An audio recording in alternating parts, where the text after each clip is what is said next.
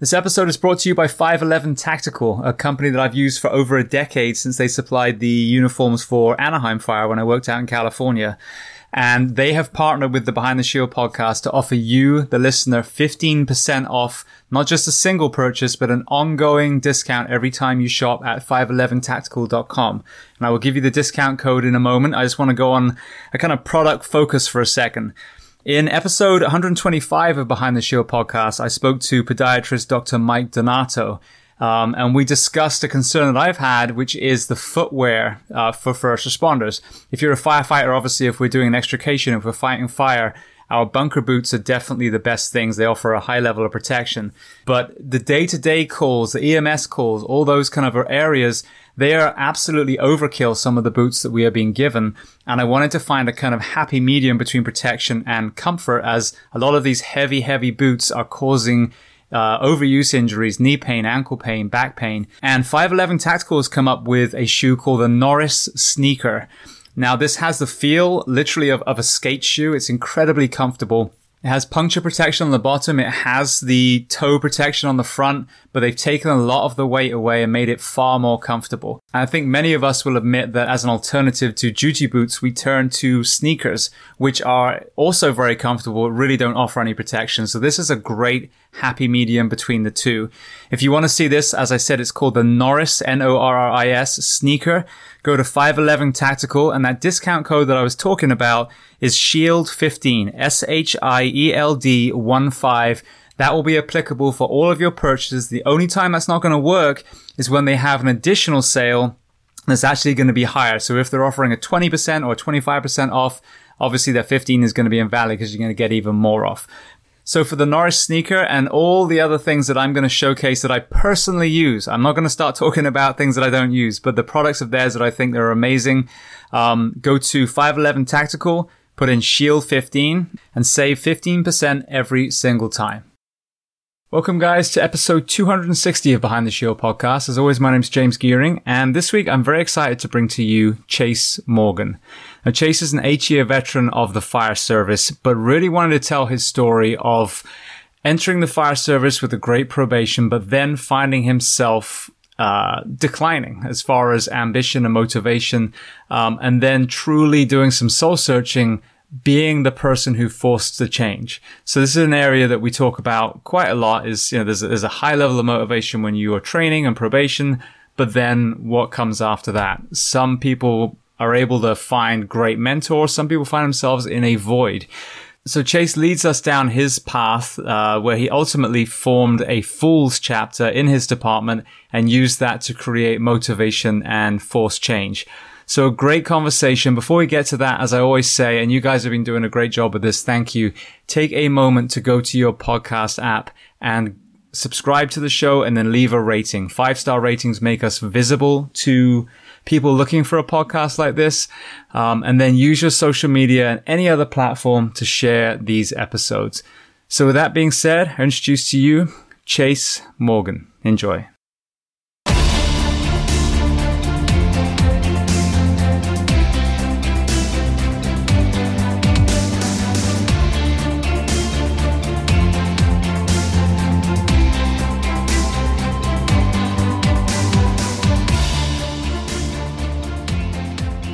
Chase, I want to say welcome to the Behind the Shield podcast.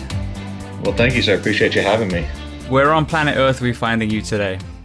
I am at home today. I live about an hour north of Houston. I live in the same town that I work. So the commute to work is pretty nice. Brilliant. Yeah. Okay. And then I'd love to get a backstory of, your early life. So where were you actually born and what was your, oh my God. Where were you actually born and what was your family dynamic like? I was born just outside of Fort Worth. So I've been in Texas almost my entire life.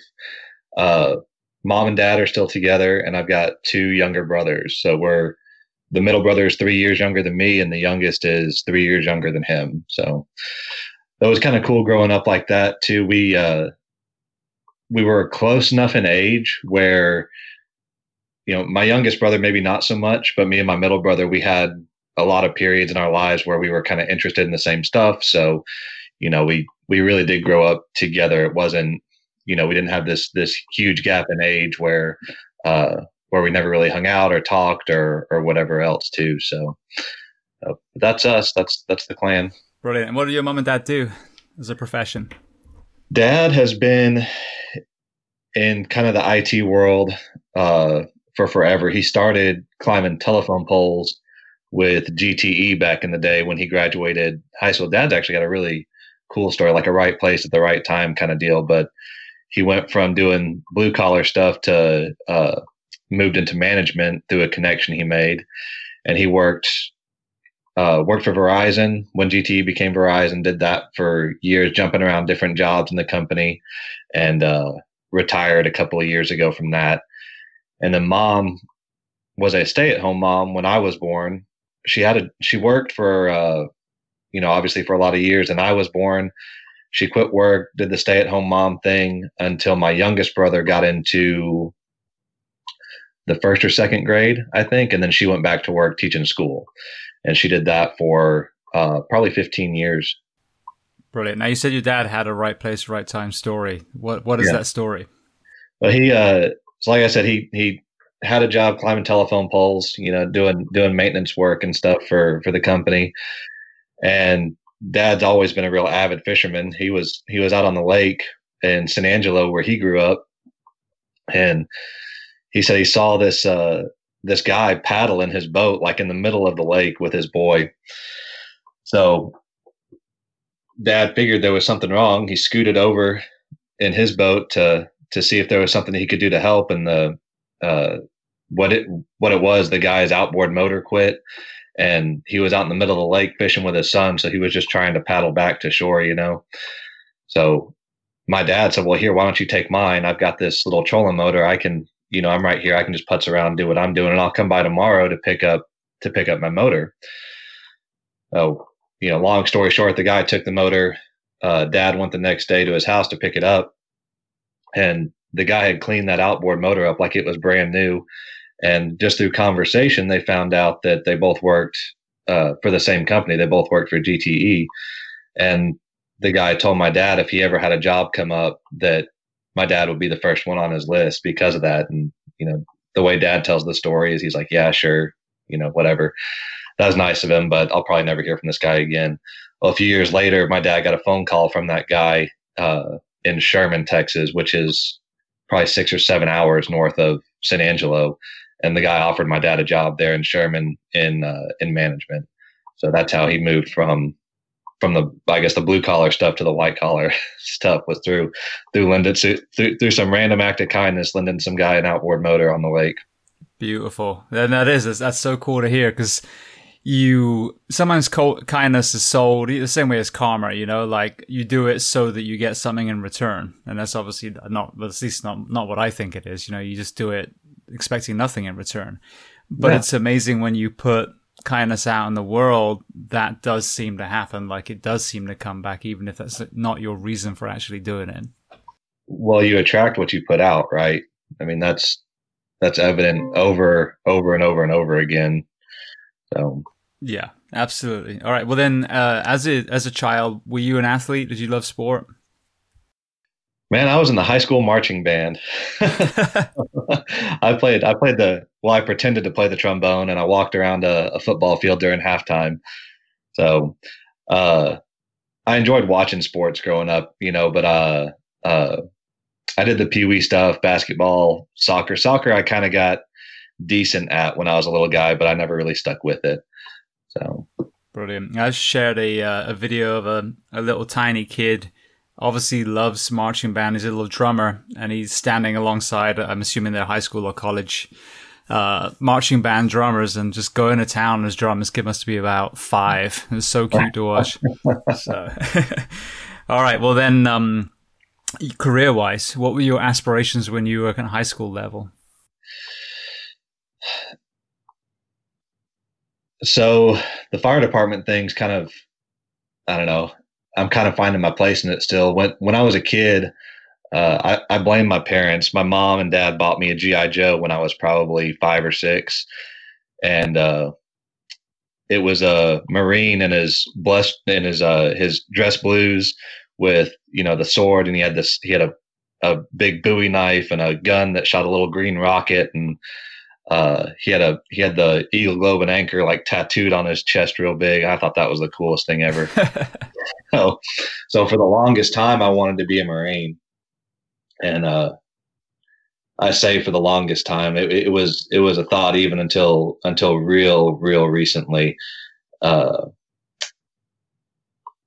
I didn't do it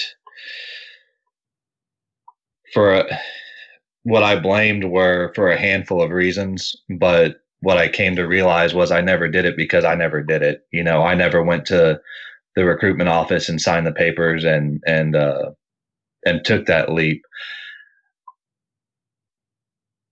And I don't know if that was a kind of meant to be thing. I guess it had to have been, you know, but, you know, for a long time, I guess the right word is blamed. I blamed other people for me not doing that. And recently I kind of came to terms with the fact that I never followed that because I didn't follow it. Now I don't have the chance to. I turned 30 in this last July, and the oldest the Marine Corps will take you is 29 years old. You have to be in basic training before your 29th birthday if you want to be a Marine. So it's something that I'll never get to do now, and that realization kind of started the slingshot pullback for where I feel like I'm at now, as far as the fire service goes. But to answer your question, I wanted to be a Marine when I was a little guy, and just kind of grew into this, I suppose. Right. And what was it that stopped you from recruiting? I don't know if I was scared or what it was. So the first time I talked to my folks, you know, I was planning on doing it right out of high school, and my parents and I had to talk and decided, well, why don't you go to college first and then go in as an officer, right? If that's what you're wanting to do, you'll have, you know, probably a better quality of life is what they were thinking. You know, as an officer, you'll get, you know, higher pay, all that kind of stuff, right? So I tried the college thing. Didn't really care for it. It wasn't my thing, at least then. So I actually dropped out of college a couple of times, really. Went to university and then came home and went to community college, and then started looking at it again when I was in community college. I was working at a grocery store and had to work my way up from a bag boy all the way to I managed the front end. So all the registers, the bookkeeping, that kind of stuff was where I was at, but it was the same thing every single day. I could probably still walk you through. I haven't worked for that company in probably 12 years, and I think I could still walk you through my day to day. So I just kind of got tired of that and started thinking about other career options. Went back to the Marine Corps thing and started talking to them, and I found out then that they have a firefighting division. I didn't know at the time, but it's their ARF stuff that they do. They have their own guys on base that do their ARF firefighting. You know, and I remember having a conversation around that time with my folks about possibly being a firefighter too. So that interested me because, you know, I knew getting out of the service, you got extra points on civil service exams and that kind of stuff if you're a veteran. And then if I could do something like firefighting in the Marines, and that would translate directly to what I wanted to do when I got out, right? So I started looking kind of for the purpose of being a firefighter once I got out. And when I had that conversation with my parents, they decided, well, if that was my point, quote unquote point for going in, then they would just pay for fire school for me. So they actually wrote me a check. I found a fire school, and they wrote me a check, and I went that route instead that time. Brilliant. All right, so then let's get into the journey into the fire service then. So you played a little bit of sport, but then, you know, it sounds like you weren't like enamored with the athletic side. Did you prepare yourself for fire school physically? Yes, that was kind of when I I actually started working out. I had no idea what I was doing, but I'd go to the gym a few times a week, thinking you had to do, the Arnold Schwarzenegger routine. The Monday was chest day, Tuesdays was arm day, Wednesdays was leg day, kind of thing. And I mixed in some like P90X in there too, and that kind of stuff. So wasn't really sure what I was doing with it, but I knew that if I was going to be a firefighter, I for sure had to put on weight. I think I graduated high school. I think I was 135, 140 pounds, something like that. So 6 feet tall too. So I was like a string bean. So I knew I'd have to put on some weight, and I knew to do that you had to work out, but I didn't understand the role of specifically nutrition, how to actually weight lift. I was just kind of flying by the seat of my pants with that. Right. So then with that, maybe not the most ideal preparation, how did you fare in the academy itself? I feel confident saying that I did pretty well in the academy. So I was also around, we had a decent group of guys too in that class with me. And I had applied to be what'd they call them? The class captain. And a handful of us applied for that. And the couple of us that didn't get chosen for captain, we got made lieutenants. So they split us up kind of into shifts.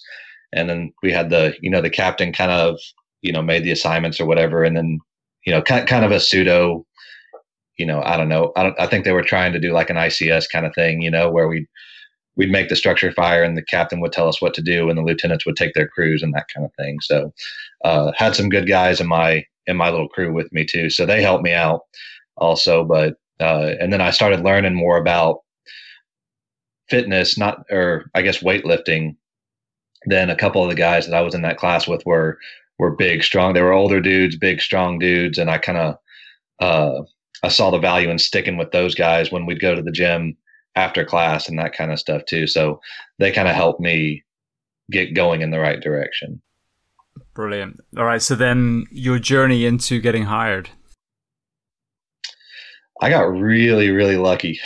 I finished fire school, then immediately went and got my national registry done for my EMT, and then just started testing. And I tested the city of Fort Worth a couple of times with, it's a large city, so there were probably 1,000 other people in that room taking that test with me, and tested for just a couple of other places. Excuse me, just a couple other places, and scored high enough on the test here where I got invited to the physical agility the next week. I was in the first round of the physical agility test, and I knew that I had a pretty clean background, so I knew if I could pass the physical agility, I'd probably get a job. And it all just kind of like the stars aligned, I guess. I did all this before I was officially certified, and the training chief at the time, I told him, hey, I've taken all the tests, I've submitted everything, I'm waiting on the okay from the state. And he told me, well, that's okay as long as you have your certifications when we call and offer you the job, then you'll be fine. Well, I got those certifications I think 2 days before the chief called me and offered me the job. Wow. So yeah. So there's guys that look for jobs for, I know, years and have a hard time finding stuff. So I feel really fortunate that I got, that luck is the only way that I can describe that, so. Right. And was that 2012? Yeah, that was 2012. Okay. The only reason I know that, I was trying to research and I saw you had your 1 year award given to you online when I Googled you. So that was 2013. So beautiful. Oh, wow, what a stalker. Yeah, detective work. All right. So then, what was their orientation like? Because the reason we're doing a lot focusing on this backstory is obviously we're going to talk about some dips and then some rises again in your motivation and the areas around that. Was the bar set pretty high at your department when you walked through the door? Yeah. Man, I work with some really good guys. Like like some real grade A kind of guys. And the first crew that I was assigned to, at the time, we only had one dual company house. So we've got an engine and a ladder truck at Station One, and that's where most of the rookies would pass through that for at least their first, probably their first 90 days or so. The chief liked to keep them there because the shift commander was in that house too, so he liked to keep the rookies there for a little bit and I guess move them out from there. But I ended up staying at that house my entire first year, and both the company officers on those trucks were good guys with high standards. The senior firemen that I was lucky to work with were sharp guys that I still really respect today. One of them moved on to a different department, and the other one's a company officer now, and they're guys that I'll still call with questions and that kind of stuff. But we do a year of probation. So your first 3 months rather, they break it up into phase training is what we call it. So every 3 months you have different skills, different roadmaps, different policies, and a couple other things that you're tested on. So you move through that, and if you pass all 4 of your phases, you get off probation at the end of your year, and you kind of go from there with your career, I guess. No, well, that's good. I mean, the tests I think are very important because it gives you the opportunity to, evaluate your people, and if there's weaknesses, then begin a paper trail. But also, obviously, an opportunity to bring people up, not immediately try and get rid of them. But that also gives you 4 opportunities to create a history where if someone is not rising to the challenge, that you are able to let them go, which I think is an area that people struggle with in a lot of departments. But I think is the secret to the success of a department is to be able to let people go if they're not meant for your department. Well, yeah, you can teach an orangutan to hold a hose and open, and it even says open and close on the bail, right? But not everyone can be a firefighter. This job, public service in itself, whether you're talking about firefighting, a peace officer or the military, there has to be a way to make sure that you're getting the right people in there for that job.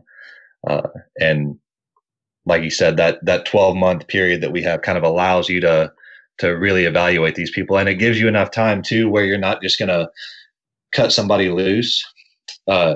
You might get a guy that, maybe just some young kid, maybe he's an 18-year-old kid that doesn't know anything about life yet and just needs a little bit of character development. And that 12 months gives you enough time to kind of see who they're going to be. And so you're not making a rash decision, based off of one call or one day of training or something, and fire somebody that you really should have ended up keeping. Yeah, no, I agree 100%.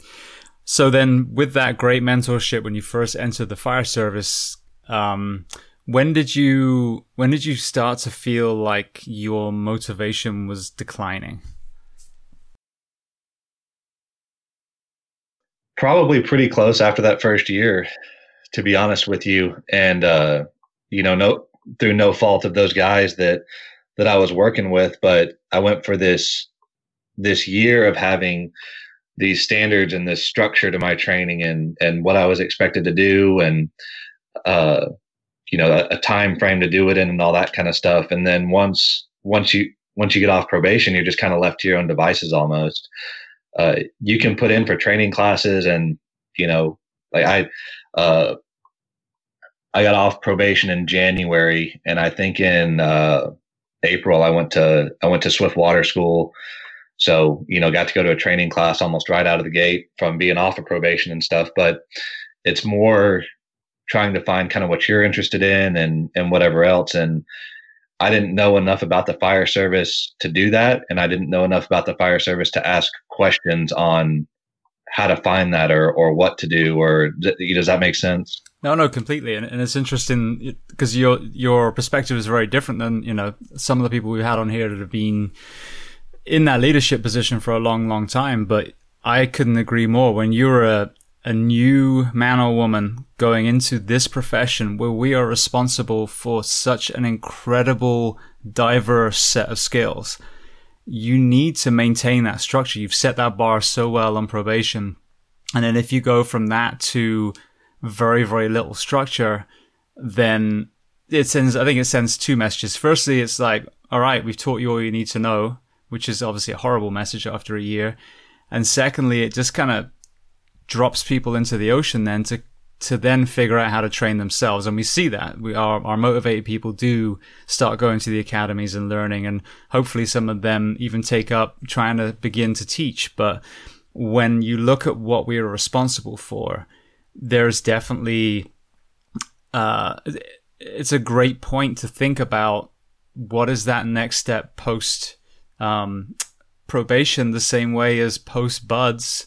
The SEALs have, all these other things that they do over and over and over again, so yeah, I mean, I see why a new firefighter would feel like that if they went from a really great first year probation to a huge drop off. Right. And that's kind of where, you said you feel like you're good enough when you get off that first year, and we're a pretty young department. We've had, we're starting to lose a bunch of our experience just to retirement and whatever else. So when I got off that first year of probation, I was actually one of the more senior firefighters on my shift, with a year into the job. Really? So yeah. And, like I said, the chief liked to keep the brand new guys at Station 1 for, however long he decided that they needed to be around or whatever. So I ended up traveling stations a lot. If a spot came open down at, Station 4, they needed a firefighter for the day down there, I'd go down there, or I'd, go across town to, Station 5 or whatever. And so that I let that play into my apathy too, where it came to training, where, I just got off this 1 year probation, right? Like, I can take me to any fire ground. I'm good to go. Right. And then I go back to Station 1 after doing a bunch of that jumping around, and we've got a new guy. This day was a really big wake up call for me. We had a brand new guy. He was on his first phase, and your first phase is kind of centered around some of the basics. You're going to learn how to move and flow water. You're going to learn how to throw ladders. You're going to learn, you're going to learn the engine that you ride, the territory for your station, that kind of stuff. And so this guy hadn't thrown ladders yet. So, all right, man, well, I'll take you outside and I'll show you how to throw ladders, right? Me being the big senior man that I was with 18 months on the job or whatever. So I went outside, and luckily one of those senior firemen that helped me out so much, I think he was we have drivers too at our department. So I think he was a driver at this point, but luckily he came outside with us, because I looked like an idiot trying to teach this brand new guy how to. I'd have set this kid up for some kind of failure or something. So he came out, and he ended up very tastefully and very tactfully giving us both kind of a lesson in ladders. And I don't remember how long into the job I was at that point, but it was, that was a real wake up call to me that, well, I got off probation, right? But, I couldn't come outside and throw a 24-foot ladder by myself without, nearly dropping it. And that new guy, I remember one time like running over and helping me push it back up against the building and stuff. And I think that specifically is why I throw ladders so often now. but yeah, just kind of going back to what you said, where you feel like you're good enough. I was definitely there where I felt like I was good enough. I earned my TV and couch time. Yeah, we had the phrase in Anaheim, YAD, year and a day. And that was the guy that got off probation and then didn't do shit after that. And to be honest, in that department, you rarely saw that. They were a very, very fired up group. But with the ladders, it was interesting. My journey, again, just through fate, was fire school in Orlando. Then I got hired in the Miami area first. Was there for a year. So that was 2 years of an academy, and then another like brutal 3-month orientation with Hialeah. That was, to me, almost like smoke divers. It was horrendous in a great way. But then when I went to California, so it's 2 years on now. So, I never felt overconfident because I moved around so much, but I felt like, okay, at least I have a grasp of the basics now. But when it came to ladders, they threw them completely different than we did back east. So we did, the academy way was you butt it against the building, you walk up the rungs and you pull it away a little bit, raise it, rotate it. And then out west, they were like, fuck that. You just throw it on your shoulder, you stick it, you raise it, and that's it. It's ready to go. You don't have to turn it. You can climb it the other way around. No one's going to die.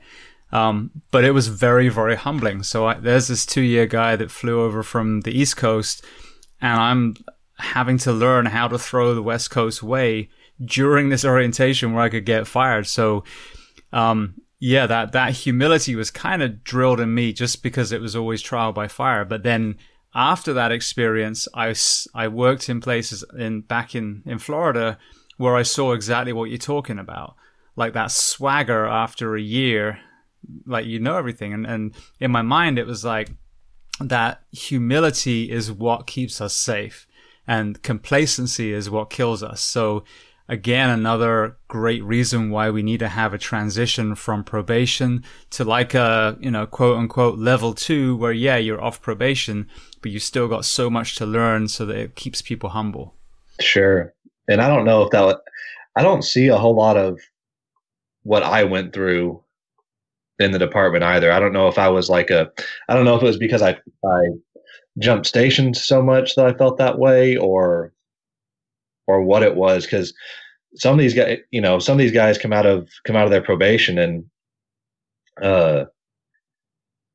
they seem to have it way more together than I did.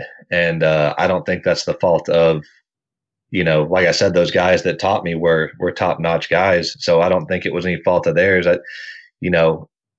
think it was more me and that overconfidence in what I thought I could do, Yeah, but you're definitely not alone in the fire service. I know in Orange County where I worked, I believe, I hope I'm not misquoting, I think that 50% of our department had less than 5 years in the fire service. So you could have the back 2 firefighters and an engine combined have a year on. Like 6 and 6. I mean, it was crazy. We were so short staffed and it was like a revolving door. A lot of people would come and then leave again. And there's nothing wrong with a young department if there's that humility brought in. But if you're in a station and you're a 4-year guy and then the other 2 are like 1 and 2 years, well, you're fucking John Rain in the fire service. And the reality is, compared to the 30-year guy, you just learn to take the pacifier out your mouth, but it's total perspective. And if you're around a lot of new people that can be very fired up, doesn't mean they're experienced, then I think that's when we, as whatever profession you're in, need to take a step back and ask yourself, am I in a small pond right now? And if so, where can I go to get mentorship from more experienced people as well? Well, and just because you're fired up doesn't mean you're fired up about the right things or in the right way too, right?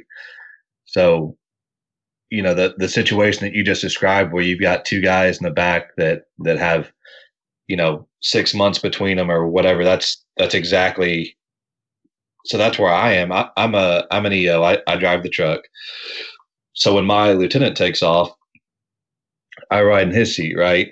And then our firefighter drives me and we have another guy in the back. Well, the guy in the back just got off probation 3 or 4 months ago.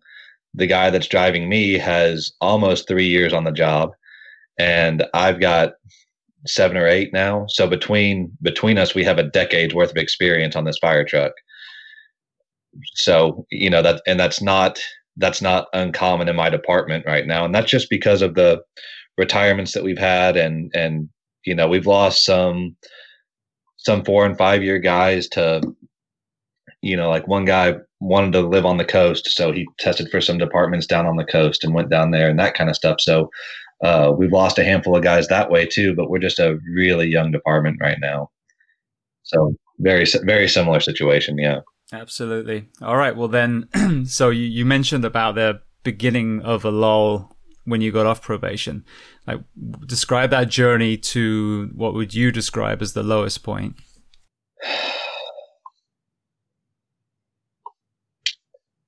The lowest point was probably right about that time that I took that guy out back to throw the 24-foot ladder, because we had some guys that came over that actually had some experience come over from a neighboring department, and it was a big group of them too. We ended up the city annexed a big chunk of land, and this fire station was in the middle of it.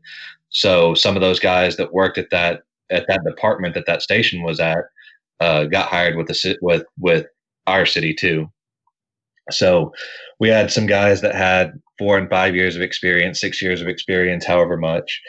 And instead of having the humility to listen to some of these guys, I thought because I had worked for this city for, 3 or 4 years, that I was, for lack of a better word, better than they were, So that was kind of the low point for me, was getting to a point where I thought that I didn't have to listen to somebody because they didn't have as much time, not just even in the fire service, but not as much time at the same department as me. I didn't have to listen to those guys because they don't know our way of doing things. Well, they came from we ran mutual aid with these guys, so having that arrogance that I thought was well earned was certainly not. So yeah, and just to interject for a second, that's another thing. I have this unusual perspective where I have worked, several different places, and you see that. And the best example of that I saw was in California. They worked well with the Orange County Fire Authority guys that were close to their department, but they also had what they called NorthNet, which was a network of all the cities around them, and they ran mutual aid as well. But I think they called it assumed aid, I think. Either way, they was flawless. Like, whoever was close ran the call. Mm-hmm. We fought fire side by side all the time, but we also trained together. So we would do all these multi-company drills, and the classroom training we do, and we'd sit next to Brea and Orange and all these other departments. Awesome. But then you have other departments where it's the same thing.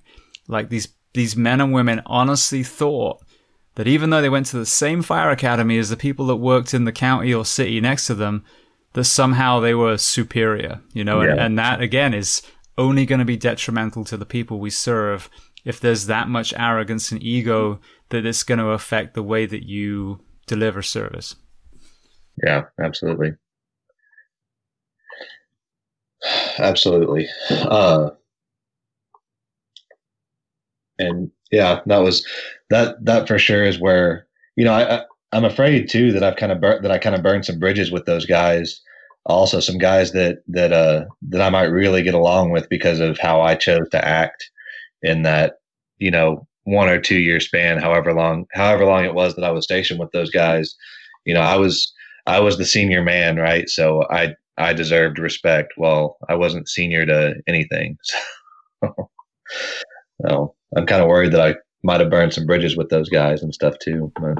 Well, hopefully they'll hear your humility now and having the courage to tell your story, so that'll undo some of that. Well, we'll see. All right. Well, then, so you talked about the low point, and I think this is such an important conversation. I'm so glad that you reached out to me to tell your story, because it happens all over the place. And I talk about this a lot. There is part ownership of, you and me as firefighters.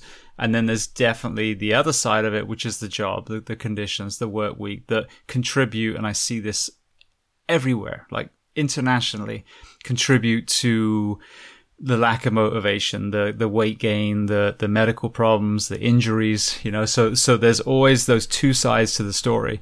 And, by this point, you're talking about several years on shift as well for you.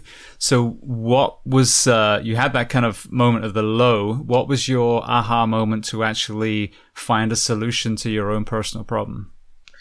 I kind of rode that train for a little while.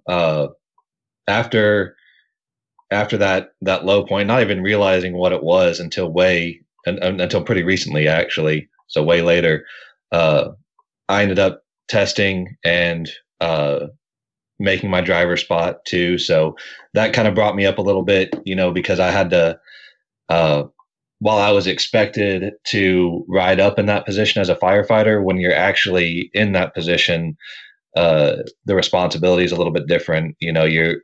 Because you've been given the responsibility now by your department. You're not just riding in that position, right? And then you also, now I'm expected to ride company officer when my officer's off, or if a spot opens up at a different station and they need somebody to go ride one day,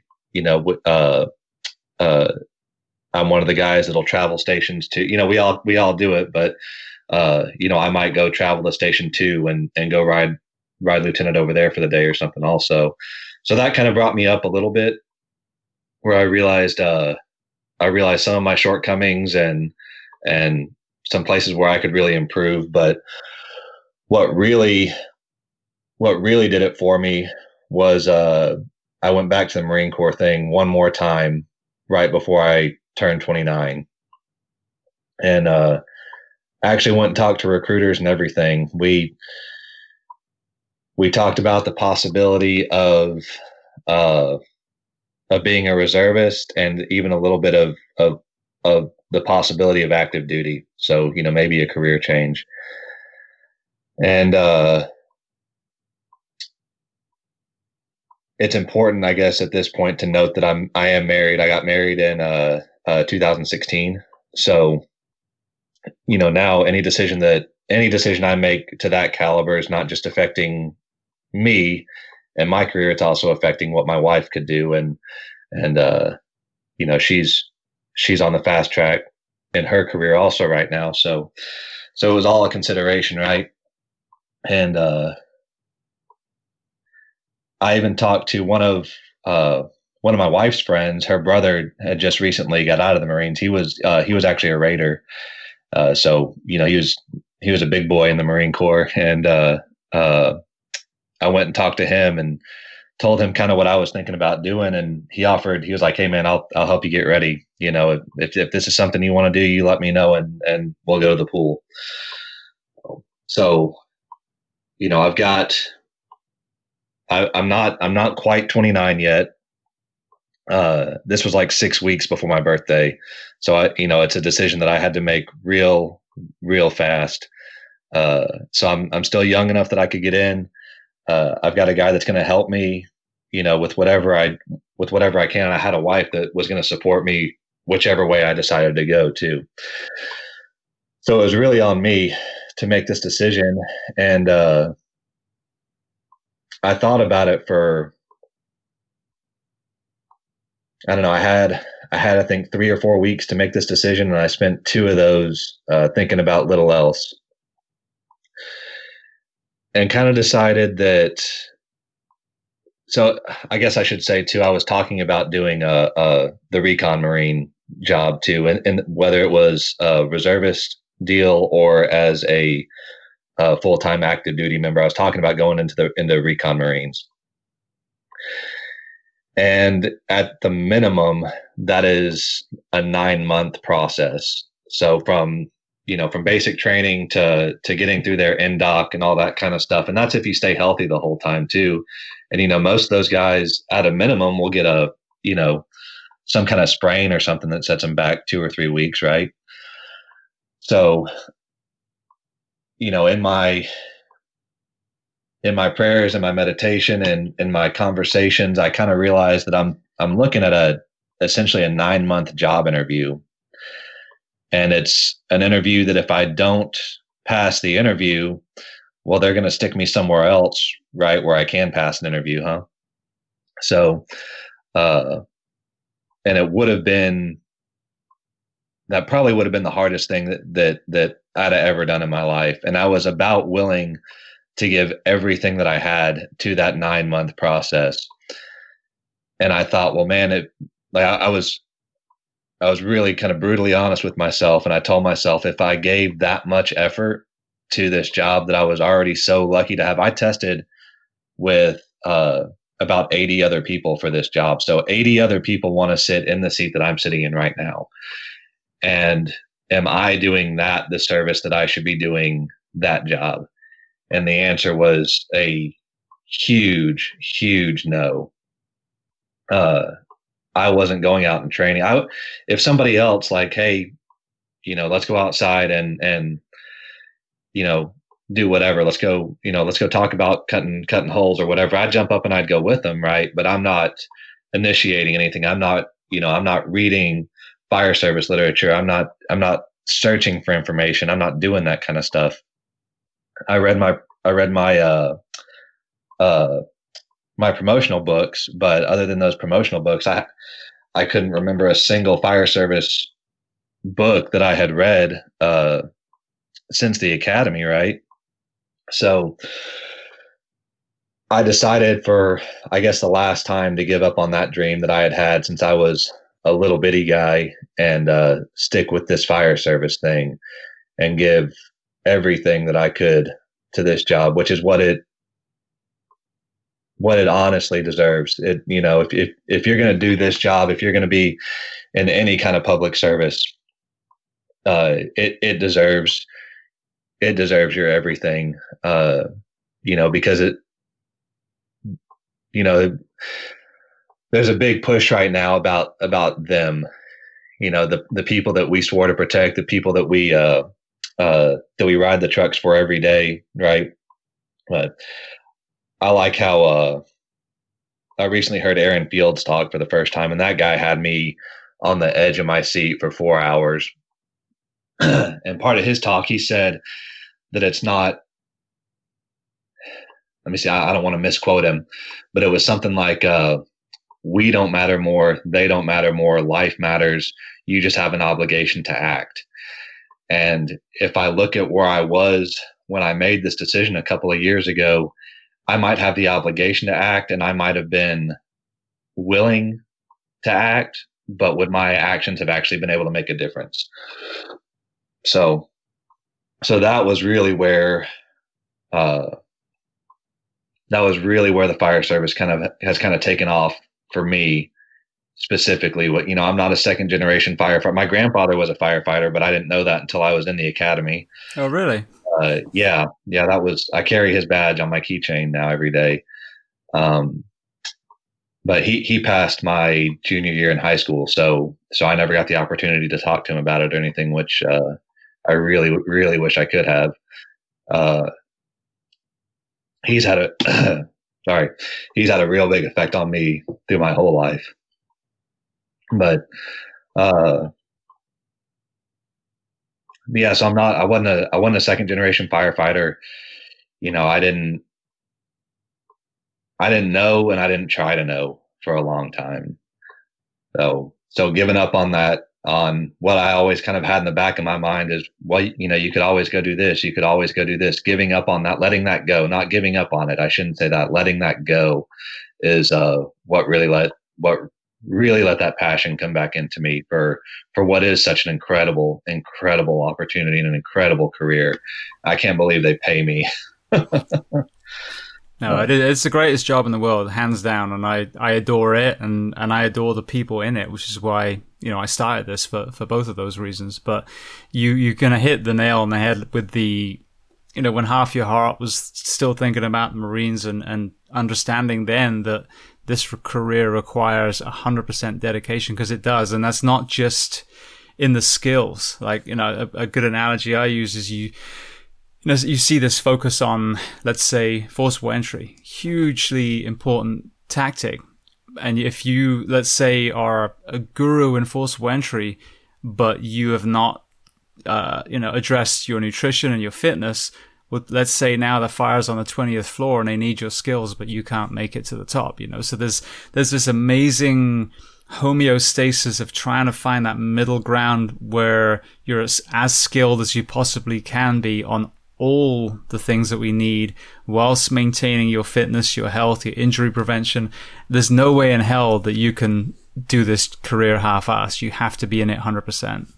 So you're talking about building character is what you're talking about. The skills can come with instruction, but you have to work on that character yourself. You have to work on that drive and that desire to be better every single day.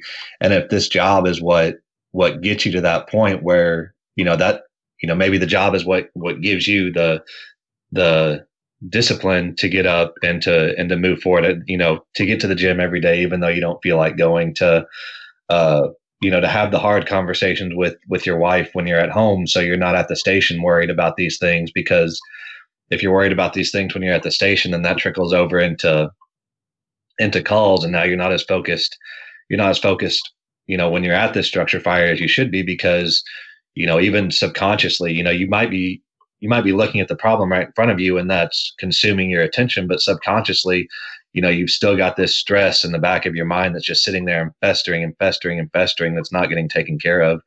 So building that strong character and being around people that help you build that strong character, building that inner circle of friends that are gonna ask you what you're reading and tell you what they're reading about too. It's so important to be around people like that. Absolutely. All right. Well, then what did you do to change? I set some sure enough goals for myself. I'm a reader. I'm a believer in processes and whatever else too. So I sat down and wrote out some big goals, and I wrote out, I broke them down into steps that were actionable, over this month, over this week, over today. What can I do today to make this thing happen? And I've got to credit you with a big part of it. I listened to your interview with Rick George a while back, and he talked about this organization called The Fools, and how he felt like The Fools, really saved his life. He's pretty open about all that now. And I remember thinking that sounded like a pretty cool organization, right? Like, they're about training and whatever else. That sounds pretty neat. So I started looking into that a little bit more, and decided that we needed one of those organizations here. Oh, excuse me. So, trying to think of the actual time frame that this happened in. I heard that interview, and then I just kind of let it sit in the back of my mind for quite a while. And then when I had that realization, I guess it was around that same time, maybe a few months later, we had a firefighter who I knew here in town. He actually lost his life. It was outside of the job and stuff, but he lost his life, and in a pretty tragic way. So we went to the funeral, and then went to they call it it's not a wake anymore, it's a celebration of life. And we went to his celebration of life at a local bar, and I'm talking to a couple of the guys, and this Fools thing comes up again. So I start looking seriously into what we would have to do to get one in this area, what it was about, and what the Fools is about. It's about building the brotherhood of the fire service, and that brotherhood is built through sweat on the training ground, is how I describe the mission to people. And that was in December, I think, November or December of last year. And I made it my goal for the first quarter of this year of 2019 to have a Fools organization in this area. And we held our first meeting April 4th of 2019. So that's really been my jumping off point with it. I drew the short straw at our first executive board meeting, and those guys made me the president of this thing. So I feel like that gives me an obligation to, for one, spread the message of the Fools organization as a whole, right? You're the president of this local organization. You need to be kind of a spokesperson for it. And you're that way when you're at your Fools meetings and when you're outside of them too, because at a certain point, people recognize you as that guy on Facebook that's, talking about the Fools or sharing this message or whatever. Right. So you need to conduct yourself appropriately. And You also need to be in the know with what's going on in the fire service. You need to know these instructors, know who they are, know what they teach, know what, know the ones that you could bring to your area that are relevant right now, all that kind of stuff too. So I've started going to more conferences, to more training events, and I've really, really fallen in love with the job. And I don't know if it's specifically because of the Fools or if it's because of what I'm doing with it, where I'm constantly around people that just love the job too. And maybe that's just infected me also, but that's really what's done it for me, to be honest with you. Well, that's so good to hear. And I know, excuse me, Walt Lewis talked about the Fools in depth in one of our interviews. I just met Rob Mitchell, who's San Antonio Fire. Yeah. They hosted he's with the Fools there, and they hosted the Rosecrans symposium we just went to for the mental health first responders. So I see nothing but amazing things coming out of that organization. It's definitely it's a very unique one too, in that we have. So I'm a union guy too. I've been on our executive board for most of my tenure here at the city. So, but the international union kind of gives some direction. Well, I don't want to make it sound like the Fools International does not give direction, but the Fools International guys kind of give a little bit more autonomy to their local chapters. They're kind of there to help provide direction and a little bit of guidance. But at the end of the day, if you're going to be one of those chapters that hosts a lot of training, or that does a lot of charity work or whatever, it's kind of on you. It's not really an expectation, quote unquote. It is, but it isn't. They're not going to come bear down on you if you haven't hosted a training event in 6 months and ask you why you haven't hosted a training event in 6 months, kind of deal. At least not that I've found out in my short time with the organization. But I think that's really cool too, that they kind of let you go, and then they let that kind of be the innovation to the international as a whole, because now the Fools organization is starting to get pretty associated with Sons of the Flag, and working with Ryan Parrott with his mission with burn survivors and Shriners Hospital and burn centers and firefighter training to help prevent burns, obviously, and all that kind of stuff too. So, and that's come through the local guys also, so I think it's a really cool organization. I've met a lot of really incredible guys and girls too. Just, like I said, our first meeting was in April, so like 6 months ago. And it's like this whole world has opened up to me now too. It's incredible.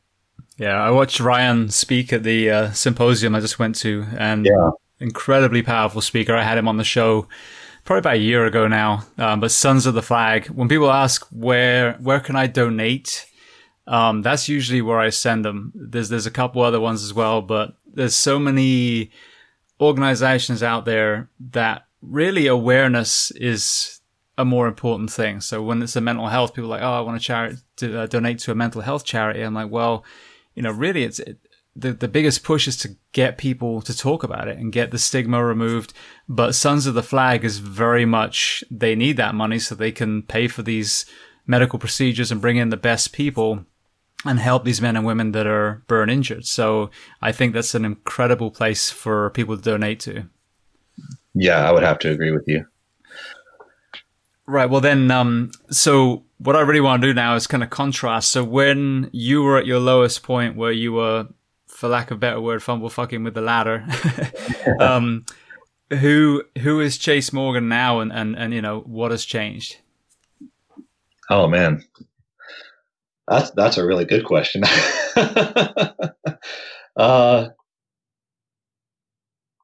I like to think that I've come a long way in humility, realizing that for sure then I wasn't good enough, right? Good enough is never good enough either.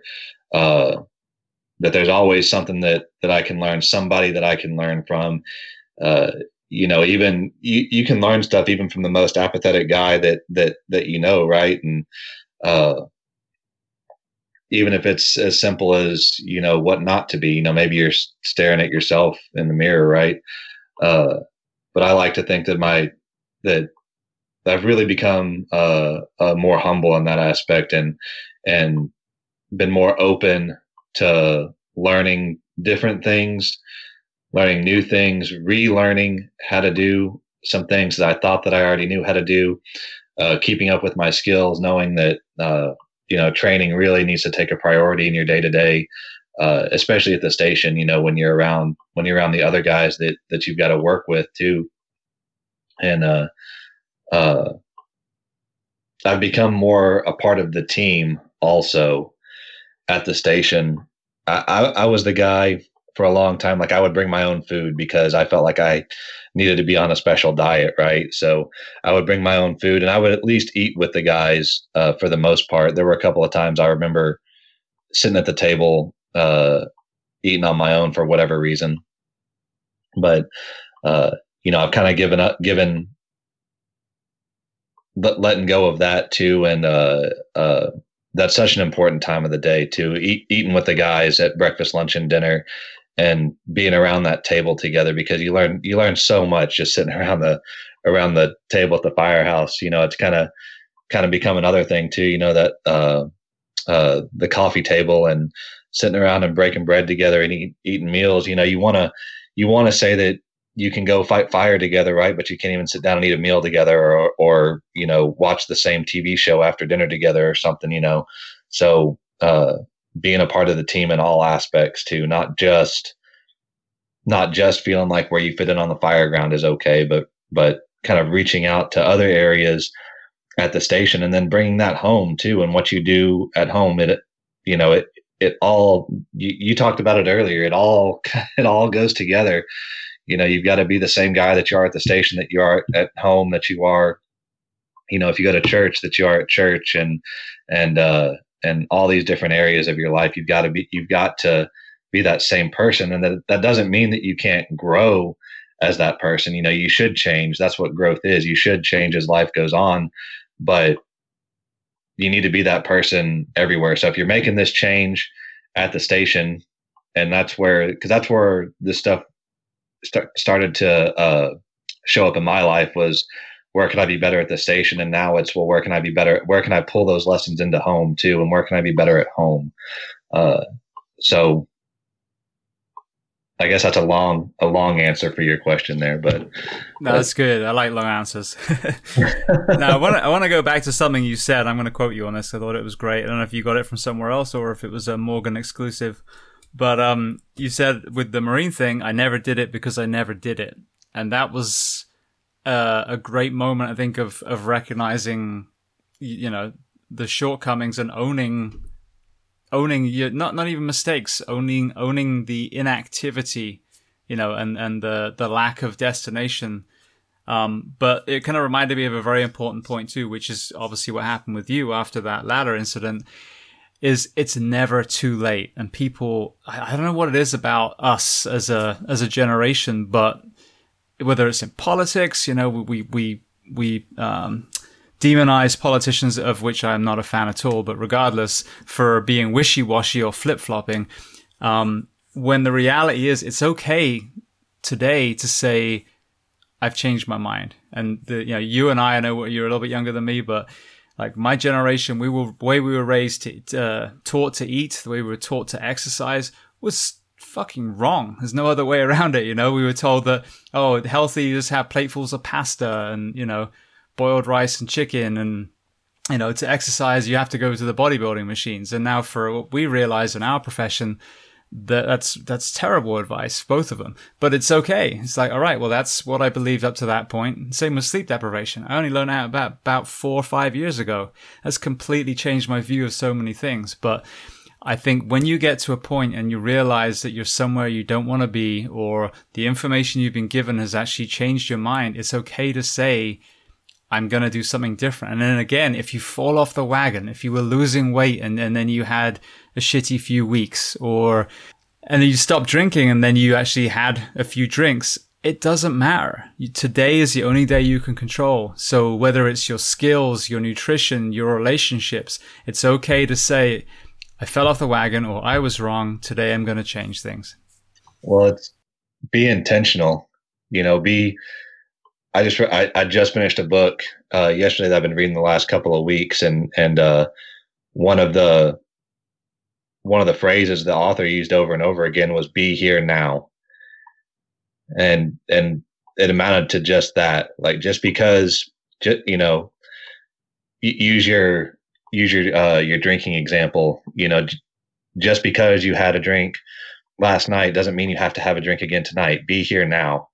You know, you might have lost your way or whatever in it, you know, or maybe you didn't train last shift and you're trying to be the guy that every day I come into work I'm going to train, and you found yourself sitting on the couch and you know, uh being that quote unquote scumbag that you promised yourself you'd never be, and you know, whatever, you found yourself doing that. Well, the next shift, that doesn't matter, you know.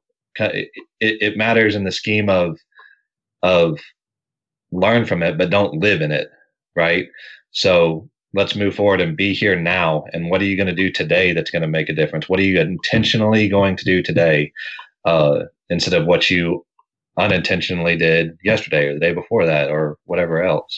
Yeah. And another area that I again just became aware of recently is you said about having that one shift where you're in the lazy boy. That's okay, because we need to have that rest and recovery. So if you're normally the dynamo and then one shift, you're like, you know what, I'm just freaking beat down. I'm just going to relax. Maybe, like you said, read an article instead of actually get out there and do something. This whole, you know, rest day is for pussies kind of mentality for us, where we don't sleep every third day, is a horrible, horrible philosophy. So there has to be a balance. You can't, you know, that one day can't turn into a month. But Right. every so often, it's okay as well to take those days. You know, if your body's telling you you're tired, then relax, take a nap, you know, whatever you need to do so that the next shift you are ready and fired up again.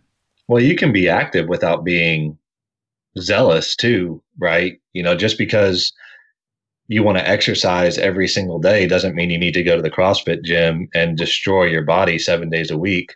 Maybe your activity for that day is just going for a walk for an hour, you know, or maybe your training for that shift isn't going outside and pulling lines off the truck. Maybe it's watching YouTube videos and working on your size ups, or you know, learning a little bit about building construction or something like that that you can do inside, or riding around on the truck and riding your territory, that kind of thing. There's so many things that you can do. It doesn't have to be hands on. If but you have to be aware of yourself too. If you're not doing the hands on stuff, or you're not doing the hard stuff because you don't want to, then you need to get out there and do it. If you're not going to do it because you really truly need a break, then take the break, you know, let off the gas a little bit. But you've got to be self-aware. Absolutely. Well, I know that, you know, you've posted a lot of videos of you working out. So what led you into where you are now, and what does your exercise program look like?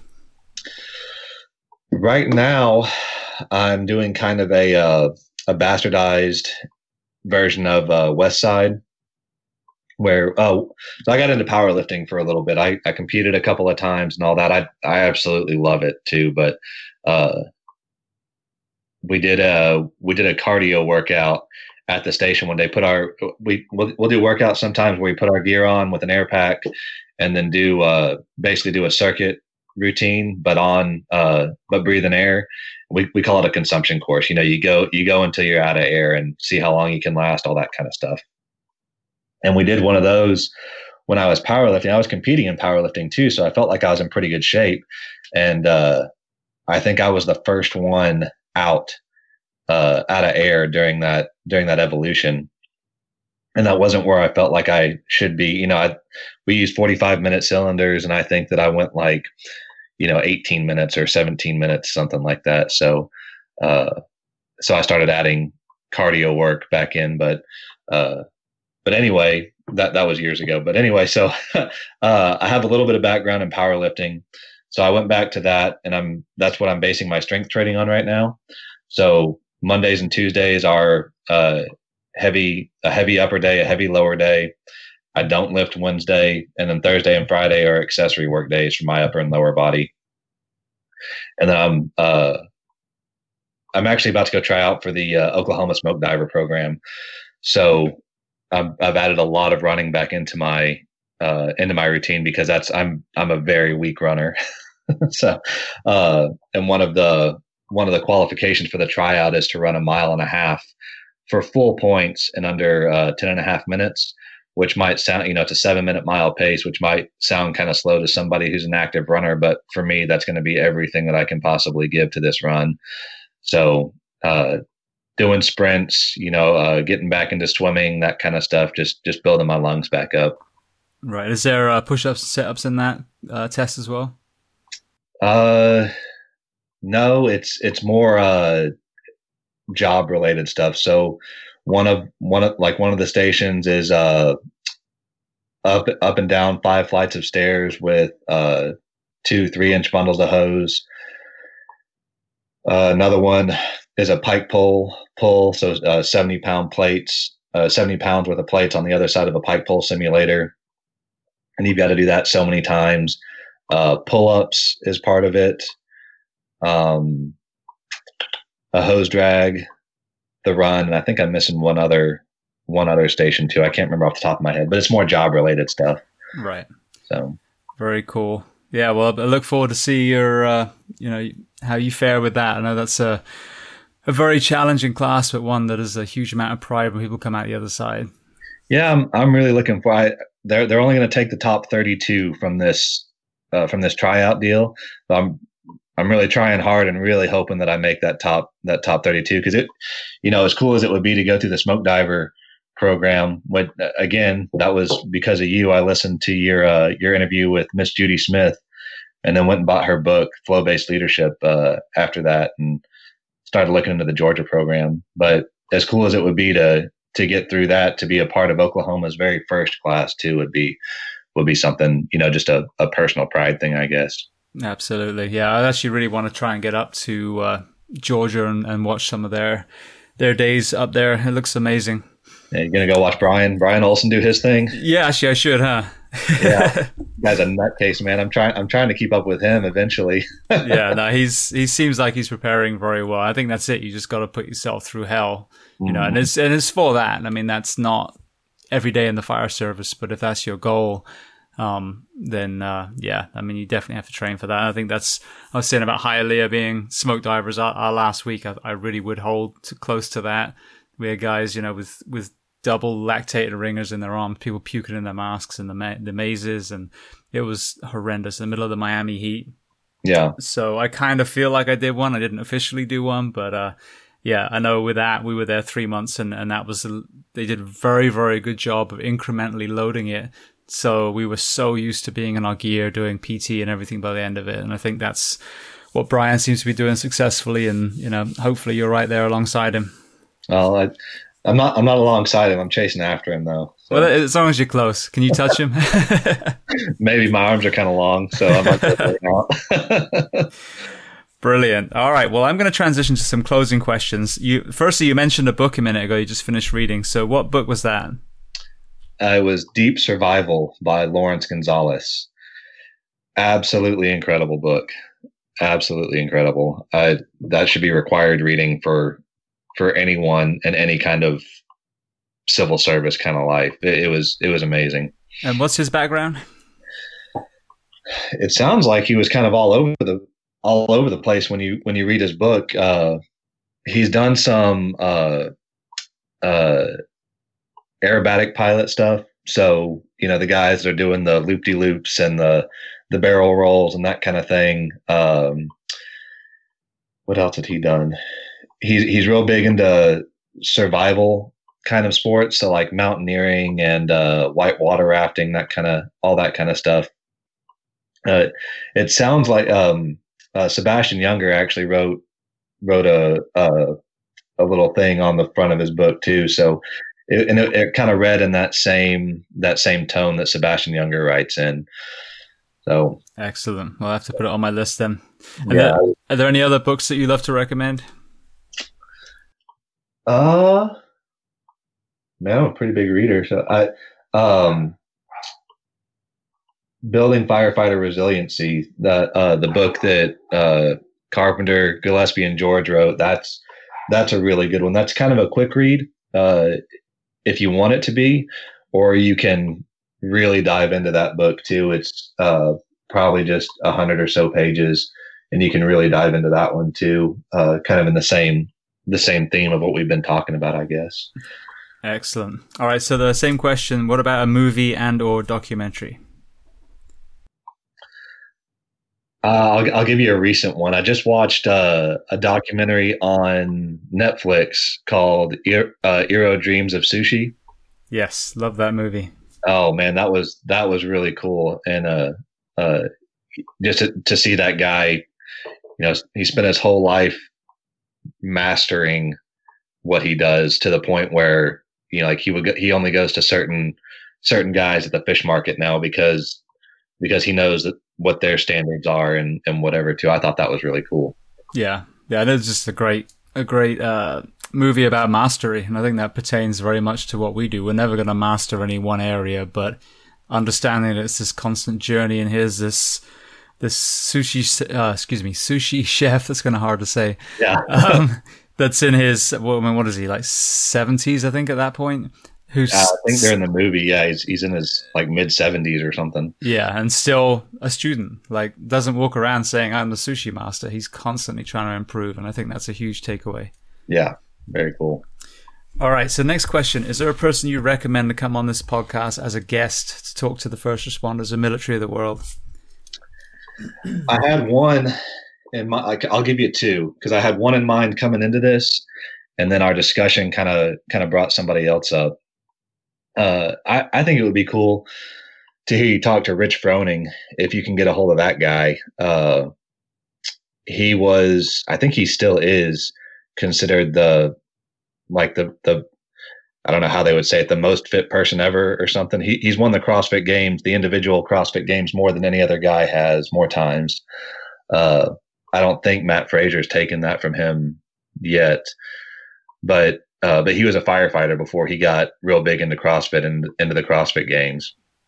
Yeah, I've tried reaching out to him. I'm about to get Chris Hinshaw on the show, so I'm hoping that might help. But no, cool. I would love to get Rich, but I mean, he's very busy, like a lot of these people. Yeah. But yeah, there's him, Miko Salo, even Sam Briggs. I mean, some of these firefighters that went in the CrossFit arena. I know Miko still works in Finland as a firefighter, so he's someone that originally said yes, and then I don't know if my email started going to the junk file or what happened, but I kind of lost connection. So, but I think he would also be an amazing person because he's still a fireman to this day. Matt Chan too. I don't think he competes anymore. But he's a firefighter and somewhere in Colorado, I think, maybe Denver. Yeah, Denver area. He's been on twice. He went back to the fire service. He stopped. Okay. He retired or paused to compete for a few years and then went back. Yeah. That's actually how I know. I listened to your show with him. That makes sense now. Yeah. All right. So you mentioned a second person. He's probably just as busy as Rich Froning is too, but Ben Bergeron. He coaches Katrin David's daughter, and I just listened to his book. His audio book is what made me think of him. He's coached Matt Fraser too, but he takes these high performing athletes and then works his coaching style is building their character and having their athletic abilities come through the development of their character too, which is, I think it's evident in like Matt Fraser. He never finished higher than second, and then he started working with this new guy, and he's won, I think the last 3 out of 4 years or something like that. He's won the CrossFit Games. Yeah, no, he's definitely someone on my radar as well. Yeah, high level coach. Mm-hmm. Excellent. All right. So last question before we talk about where people can reach out to you. What do you do to decompress when you're not fighting fire and working with the fools? My wife and I my wife's a pilot, so she's kind of got a high stress job too. We like to we'll go to a movie theater or we will just chill on our couch and I'll pour a whiskey drink and she'll drink a wine and we'll watch a movie.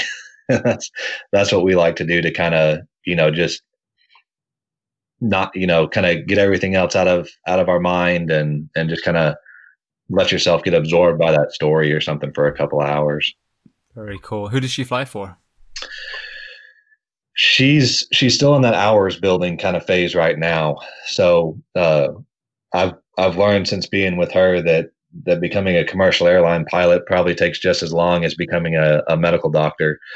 So she had to go through flight school, and then once she got all of her licenses, now she has to build time until she gets to about 1,500 total flight hours, and then she can apply for these regional carriers, and then she needs another 1,000 hours on top of that before she can apply to like American Airlines or Southwest or Delta, whoever. So it's a several year process, and she's about a quarter of the way through those hours probably now. So she's working on it, but excellent. No, but that's it. There's a lot of people I know that wanted to do that, but they started that process and saw how ominous it was, and they just kind of stopped very early. So it's really cool to hear that she's well on track. Yeah, she's wanted to. Her dad was a pilot. He retired from Southwest Airlines, and that's something that she's wanted to do since she was her and her brother both. I guess that's the only. She said that she wanted to be an astronaut when she was little bitty, but other than that, this is the only thing that she's ever really wanted to do. So it's really cool to see somebody, but not just to see somebody, but to be with somebody who's like sure enough chasing after their dream and making it happen. It's very cool. Yeah. Southwest is actually supposed to be a very good company to work for as well. I think alongside Virgin, Google, I think Southwest is up there with the employee-centric philosophy. Oh, they're awesome. Actually valuing your employees. Yeah, she's a flight attendant for them right now while she's finishing the flight school, or while she's getting her hours and that kind of stuff built up. So she's already working for the company, and they are absolutely incredible. Really cool company. Really cool model behind how they do their stuff too. Like you said, very employee centric. Very cool. Nice. Yeah, I actually applied for, what do they call it? Brand ambassador, I think. Because I would love to use a company like that and actually do more traveling, do more of these interviews face to face, but fly a certain airline and let everyone know how amazing they are. So we'll see if that pans out or not. Yeah, good luck. All right. So last question then. If people want to reach out to you, how can they find you on social media? So you can search C Morgan 0789. I've got a Twitter account. I'm not really on it very often. I kind of go through spurts with Instagram, but right now I'm on Facebook more than anything. Perfect. I'll also see it if it comes up on, if something comes across on Instagram, but I'm not really posting anything on there right now. Nice. Yeah, I've never figured out Twitter. I think the 3.5 followers that I have don't give a shit whether I post stuff or not anyway. So yes. All right. Well, Chase, I just want to say thank you. This has been a great conversation, but to have the humility and courage to come on here and say, that you found yourself in that place. And I think that's an honest place that a lot of us find ourselves at some point, and the motivated people pull themselves back out. Many of our peers, don't, depending on the leadership and, the environment. But I think this is a story that needed to be told, and I really appreciate you stepping up and telling it. Well, thanks for having me on. It's been fun sitting and talking too for a little bit. So thank you.